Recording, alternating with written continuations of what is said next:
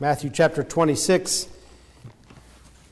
Our study in this section of Matthew of the Passion of Jesus Christ brings us to events and stories with which we are familiar.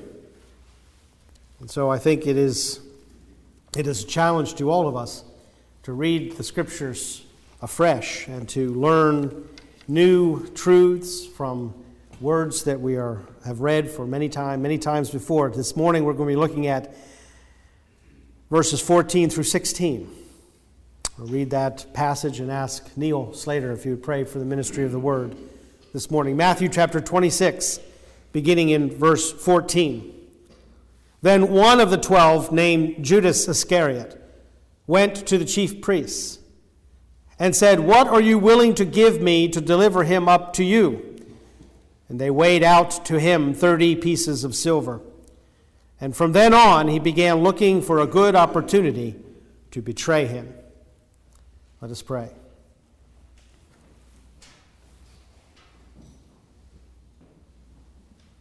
Our Lord God and Father in heaven, what a blessing it is to be here, to come unto your throne, to know that you hear our prayers, not because of any good in us, but because of our Lord Jesus. For he alone is the way, the truth, and the life, and no one comes unto you except by him. We thank you for that good news of the gospel, that filthy sinners can be made clean, that we who have embraced your grace, you have worked that mighty work in our hearts. You have washed us clean. You have saved us to the uttermost and will save us. We thank you, Lord. We thank you that we have already been blessed by opening your word this day to study your ways and how you would have your children to conduct themselves while we are yet in this world. Knowing that you did not leave us to ourselves, and we praise you, Lord, for sending the Holy Spirit, one that would lead us into all truth pertaining to Christ. We thank you that you have blessed your church with men who are able to teach, who have been given over to the study of your word. We pray for them. We pray for Chuck this morning, that you would bless him, that he would have clarity of thought and speech, that you would fill him with the Holy Spirit, that your word would go forth, that mighty and powerful, sharper than any two-edged sword, and it would pierce our hearts, that we would store it up in our hearts, that we might not sin against you, and that we would know how to live this life unto your glory, to give you all the glory and the honor and the praise which is due your name. We know that we cannot do that apart from the fullness of the Holy Spirit. We pray that you would bless us to this end. Bless us and keep us, O God, according to your promises. We praise you and thank you in Jesus' name. Amen. Amen. So, as preparing for this week's message on Judas, on a whim, I looked up one of those websites of the popular boys' names. I've known a few Judases in my day, but never anyone actually named Judas. And it turns out in 2014, Judas ranked 7,233rd. 2015, only 3 boys were named Judas, and you still wonder what was wrong with those parents. It's not a popular name. It's a variant of Judah. It's a Hellenization of the name Judah, which is popular. It's used fairly frequently, even among us Gentiles. But in 2015, Judas was beat out by Osias, Pax, and Quaid. Now, it may be a coincidence that Judas happens to be the name of the man who betrayed Jesus Christ, but I don't think so. And it's interesting that Western society, at least, has attached the deepest opprobrium to that name, so that it has now become synonymous with treachery. So much so that most reasonable parents would never even think of naming their son Judas. But I think this passage presents us with a different problem than what to name our children. It presents us with the problem that has taxed the strengths of theologians for 2,000 years, perhaps more when you consider the theologians and the rabbis of Judaism. And that problem is the relative nature of divine sovereignty with human responsibility. On the one hand, we have Judas, whose betrayal of Jesus was like, as Shakespeare said of the treachery in Henry V's day, another fall of Adam. Here was a man who had perhaps more advantages than did Adam. He had been chosen by the Messiah to spend time, intimate time, with Jesus during his earthly ministry. He had seen what Jesus had done. He had heard what Jesus had taught. And yet against that light, Judas betrayed his Lord, his master, his rabbi, into the hands of men whom he knew wanted Jesus dead. But on the other hand, it was meant to be. Passage that Ariel read from this morning, John chapter 17. Jesus says in verse 12, "And not one of those whom you have given me has perished, but the son of perdition, that the scripture might be fulfilled." And Jesus prayed these words before he was betrayed. And we have indication even earlier in the ministry of Jesus that he knew that Judas was in fact a Judas, although the name obviously didn't mean treachery then. In Acts chapter 2, Peter, addressing the disciples gathered in the upper room before the Spirit came on the day of Pentecost, said to them, "Brethren, the scripture had to be fulfilled, which the Holy Spirit foretold by the mouth of David concerning Judas." And so it was meant to be. And we have one of the most powerful examples in Scripture of divine sovereignty overlaying human responsibility. And frankly, we often don't know what to do about it. In recent literature, Judas has actually been portrayed as a hero, as one who brought about the necessary death and resurrection of Jesus Christ. And for his role in the atonement, he is praised. Well, that just shows how twisted men can get when they try to solve the insoluble, when they try to unmystify the mysterious. We cannot deny from Scripture, the Old Testament does indeed foretell that one close associate, one who ate bread with me, will lift up his heel against me. Those are the words of David to which Peter alludes. But Scripture and our own experience and our own conscience will not let Judas off the hook. And I don't think there's any machinations of theologians and writers that will ever cause the name Judas to become popular or cause it to mean anything else but the deepest and darkest hue of treachery that we can imagine. And so who's to blame? The judgment of history blames Judas and places the entire responsibility of his act upon him alone. He has become the epitome of betrayal without the least justification to argue in behalf of his action. J.C. Ryle said he saw what Abraham and Moses never saw. He heard what David and Isaiah never heard. And as I said, it was like a second fall of Adam. Whereas Adam walked with God in the garden, Adam never saw, before his own fall, the effects of sin on the lives of mankind. He never saw the corruption that man himself was about to bring into creation. He never saw oppression. He never saw injustice and inequity. Judas grew up with all of that. He grew up in an occupied land. He grew up in a land where his own people were oppressed by a military power that controlled the known earth. He saw injustice. He saw inequity. He saw the corruption of sin. And then he saw the light, which coming into the world enlightens every man. He heard the words that Peter said are from the mouth of God. You have the words of life. And we have come to believe that you are the Christ, the Son of the living God. He saw the power. He was among the 12 and then of the 72 who went out into the villages casting out demons. He saw the miracles when the 5,000 were fed from just a few loaves and a couple of fishes.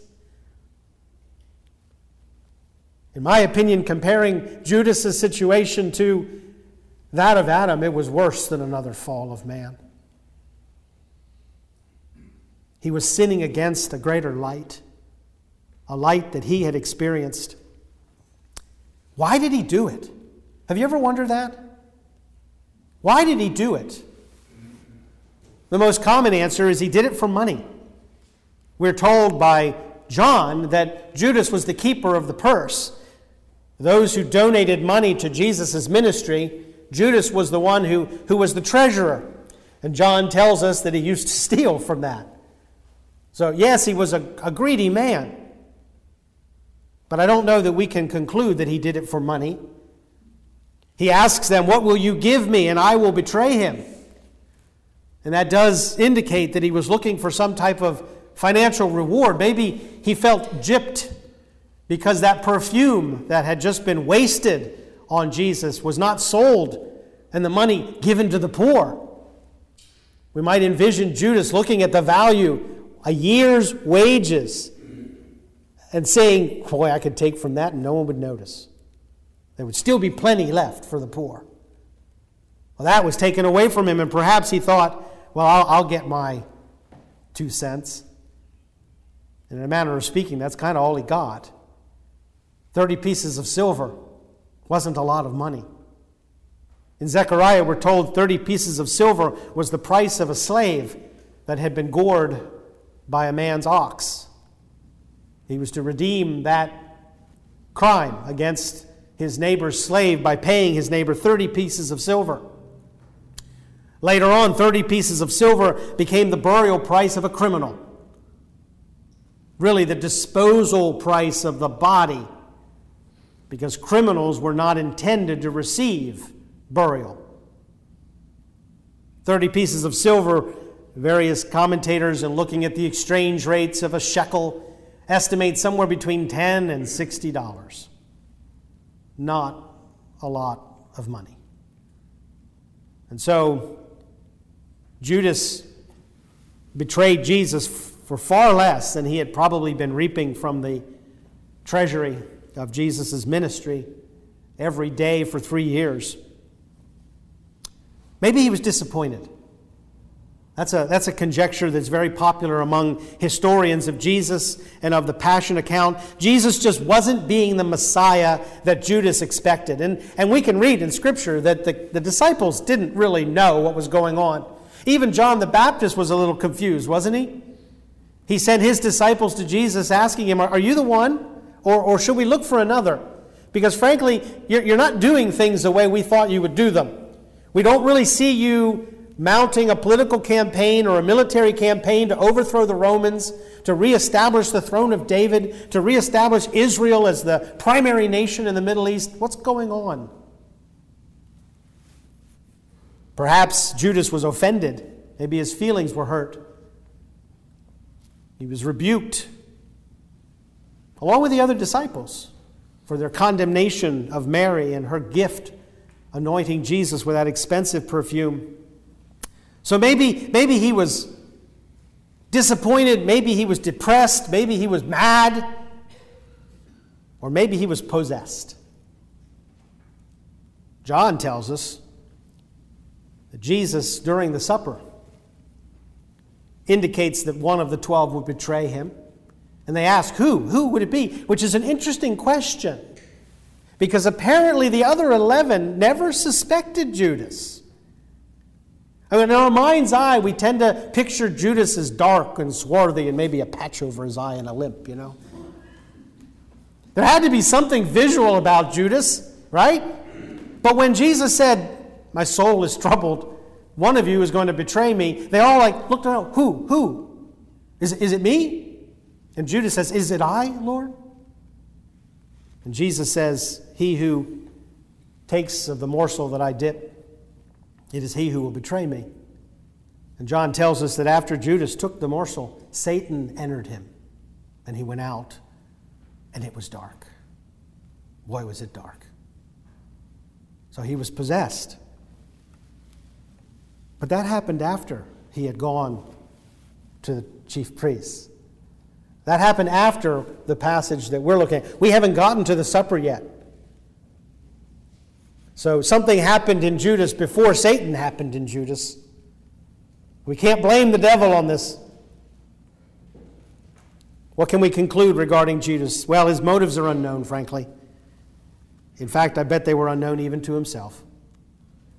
And we have to remember that after events took their course, Judas was overcome with remorse, threw the money back into the temple, and then committed suicide. He was a tormented man without doubt. And I think we would look in vain to find out why a man would betray the most perfect man who ever lived. Why a man would give over the Lord of glory. Just as it doesn't make any sense that we should do the same every time we sin. It makes no sense, and there's no sense in trying to find sense in nonsense. Why did he do it? He was numbered among the 12, but he was not numbered among the elect. John chapter 13, Jesus had just washed the disciples' feet, and he said, "He who is bathed needs only to wash his feet, but is completely clean. And you are clean, but not all of you." Earlier, Jesus says, "Have I not chosen you, the 12? And yet one of you is a devil." So here we're faced with that dilemma, that conundrum. Judas went out and asked the chief priest, "What will you give me, and I will betray him?" Judas is the one who betrayed his master with a kiss. He is the one who chose to do it, and yet it is clear that he was intended to do it. Did he have a choice? That's the primary argument made by the Pelagian or the Arminian. If God has ordained whatsoever shall come to pass, then how can man have a choice? And if man does not have a choice, how can he be responsible for what he does? And how can God hold him to account? This argument has been around as long as Paul's writings to the Romans. And Paul says, "You will say to me then, why does God find fault? For who can resist his will?" Why do we fault Judas? Why don't we just say, "You know what? He couldn't do anything different. Really not his fault." Because it was way back in David's day when he wrote those words, "Even my close friend in whom I trusted, who ate my bread, has lifted up his heel against me." Now, if, as Peter says, the events that we're reading about are the fulfillment of that prophecy, then we need to revise our mental image of Judas. Indeed, he's listed last in all of the lists. Peter's first, Judas is last. But you know, they were all written after the fact. And yet they color our mental image of the association of the disciples. And I know I have always been guilty in my mind's eye of envisioning the gathering of the disciples. And of course, John is right there with his head upon Jesus' bosom. He was the disciple whom Jesus loved. And then there was Peter talking, no doubt. But way off there in the shadows, right? Isn't that how you see it? Off in the shadows lurked Judas. But he was my close friend in whom I trusted. Why would Jesus entrust this man with the money? Jesus knew the heart of all men. Again, it was like a second fall of Adam, a second fall of man. It was not that way in the beginning. It became it at a point in time, and perhaps that feast in Bethany was the moment when Judas's course changed. How do we explain that? Matthew chapter 26, verse 24, the same passage that we're looking at just a little further on, teaches us this dynamic between divine sovereignty and human responsibility that we cannot unravel without error. Jesus says, the Son of Man is to go, just as it is written of him. There's no getting around that, folks. What has been prophesied will come to pass, and God will work all his good pleasure in the lives of men. But then Jesus says, but woe to that man by whom the Son of Man is betrayed. It would have been better for him that he had not even been born. There's responsibility. There's the free will with which every man from Adam down to ourselves sins against God. We sin willingly, freely, and uncoerced. We cannot say the devil made me do it, nor can we say that prophecy made me do it. Every thought in Judas's mind was his own and was in rebellion to God and to God's only Son. And so God works his will in a way that is mysterious to us. We ask the question, if the Scriptures foretold that Jesus would be betrayed, how could Judas not betray Jesus, right? When the time came, could Judas have said, I'm not going to do it. Let someone else do it. I'm not going to do it. No, he couldn't have. And if Judas was predestined to betray Jesus, how can he be held responsible? Aren't these the questions that people ask us? Whenever we mention election, divine sovereignty, predestination, oh, my God wouldn't do that. See, my God doesn't know what's going to happen.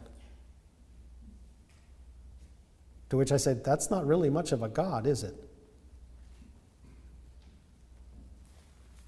Maybe it would have been one of the other 12, right? But to narrow it even down to 12 is pretty remarkable. When Jesus selected the 12, he was narrowing down the field. I think he knew more than it would be one of these 12. I think he knew which one it would be. But you know what? I have to think that Jesus loved Judas no less than he loved the other 11. Having loved his own, he loved them to the end. But was Judas really one of Jesus' own? Well, I want to give you a comparison this morning between two of the disciples who had similar experiences. But I want you to consider this, that the argument between predestination and free will too often centers on what God's love or God's fairness demands, rather than on what man's sin deserves. We look at the problem from our understanding of God, or what we have created in our mind as far as what God should do, or what he shouldn't do. It's not fair that he would choose one and not another. Rather than looking, as the Scripture does, at what our sin deserves. And what is it that makes us to differ? Is it our own free will? Or is it God's grace? None of the disciples did very well this week that we're talking about. Zechariah predicted, strike the shepherd and the sheep will scatter. And they all did. John does show up at the cross. But where are the rest of them? So none of them could brag, hey, I stood in there, I hung it to the end with Jesus. No. We're told in the garden when the officers came to arrest Jesus, they fled. All the disciples ran. One of the youngest, he was not yet a disciple, but he ran so fast he left his cloak. So none of them did all that well. None of them did well at all, but two of them in particular stumbled flat on their face. The first one mentioned in every list, Peter, and the last one, Judas. What is the difference between betrayal and denial? Why is it that we read about Peter's denial and we still name our sons Peter? But we read of Judas's betrayal and we don't name our sons Judas. Jesus said, if you deny me before men, I will deny you before the Father in heaven. He made no distinction between the two, did he? Their path is very similar. I don't know if you've ever kind of caught the path of these two men, these two disciples. We are told in the Gospel of John that Satan entered Judas. But we're also told that Jesus said to Peter, Peter, Satan has demanded to sift you as wheat. You see, these two men were, in a sense, equally targeted. And I believe, and when we get to that, I think we'll have opportunity to talk about it more. Jesus said, I lay down my life. No one takes it from me. Do you know what that morsel was that he gave to Judas? It was his life. And immediately Satan entered Judas. You see, Satan can't do what God doesn't allow him to do. Satan can do no more than he is allowed by God to do. And Jesus Christ is eternal God. And up until that moment, Judas was powerless. But then he received power from down low. And Jesus gave himself into his hand. And so Jesus' response to Judas's interaction with the devil was, that which you do quickly. But what did he say to Peter? And this is really the crux of the matter. Peter, Satan has demanded to sift you like wheat, but I have prayed for you. There's the difference right there. It's nothing in Peter, it's nothing in Judas, it's all in Christ, who intervened by the will of God, which is inscrutable, on behalf of Peter, but not on behalf of Judas. He was no more obligated to intervene for Peter than anyone else. And where would Peter have gone had Jesus not prayed for him? Would he turned? Would he have strengthened his brothers? Would he have become a pillar of the church, as Paul calls him? Would he become the chief of the apostles? No. He would have gone on in his denial. He perhaps would not have betrayed Jesus, but he would have denied Jesus. And his sin would have been as great as that of Judas Iscariot. There's the difference. It's not the triumph of human will over temptation. It's not Peter finding in himself, after he's fallen into dust, faith to rise up again and to believe. No, that's not it. That's what we read. We read the outcome of the source, and that was Jesus saying, I have prayed for you. Why he intervened on behalf of one and not the other, we cannot tell. And why he intervenes for you or for me, why we are numbered among the children of God by grace through faith, we cannot tell. Hopefully we know in our own hearts that it had nothing to do with us. It had nothing to do with me. Hopefully we can say with Paul that I am convinced that in me dwells no good thing. But we do know what makes us to differ. We can rest assured that God was sovereign over both Judas's betrayal and Peter's denial. Neither one of those acts was outside the sovereign will of God, as he orchestrates all events according to his will. But we can also rest assured that both acts, and in both acts, both men were acting entirely free and responsibly. They were acting according to the dictates of their own understanding and their own will. And the only thing that made the consequence to differ was the intervention of Jesus Christ, which is the only thing that makes anything differ. The only thing that changes the course and path of our life is the intervention of Jesus Christ. When we turn over our soul to the one who loves us and laid down his life for us, it is not because our will is stronger than the will of Judas, but because God, according to his mercy, according to his grace, has given us to Jesus. If you have given your life over to Jesus, then even if you fall as Peter fell, you will get up again. You will rise again, and you will strengthen your brethren. And it's not because of your will, and it's not because of any merit within you, but only because Jesus Christ ever lives to make intercession for you. May all glory and praise in salvation go to Jesus Christ alone. Let us pray. Father, we do not understand how your sovereignty and our responsibility work together, and yet we must affirm them both. We know ourselves to be responsible for our actions. We know that our decisions are not coerced, but that when we sin, we choose to sin. And yet we know that you are sovereign, that nothing surprises you and nothing moves or alters the path that you have set by the counsel of your own will. And so, Father, we rejoice that you are sovereign even over our wills, and that you have intervened on behalf of those who believe in Jesus Christ, and you have given us into the hands of your Son, from whose hands we will never be taken. Father, I ask that this truth might challenge us and might encourage us. Challenge us that we would live in accordance with the grace that you have given us in Jesus Christ, but also to encourage us that there is therefore now no condemnation for those who are in Christ Jesus.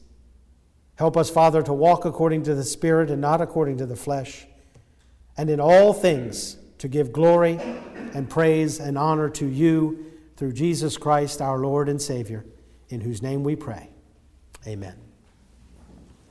Please rise this morning for the benediction from Hebrews chapter 13.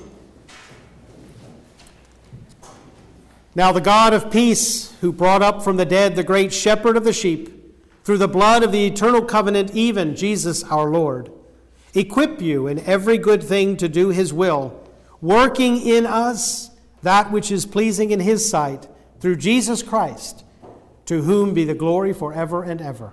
Amen.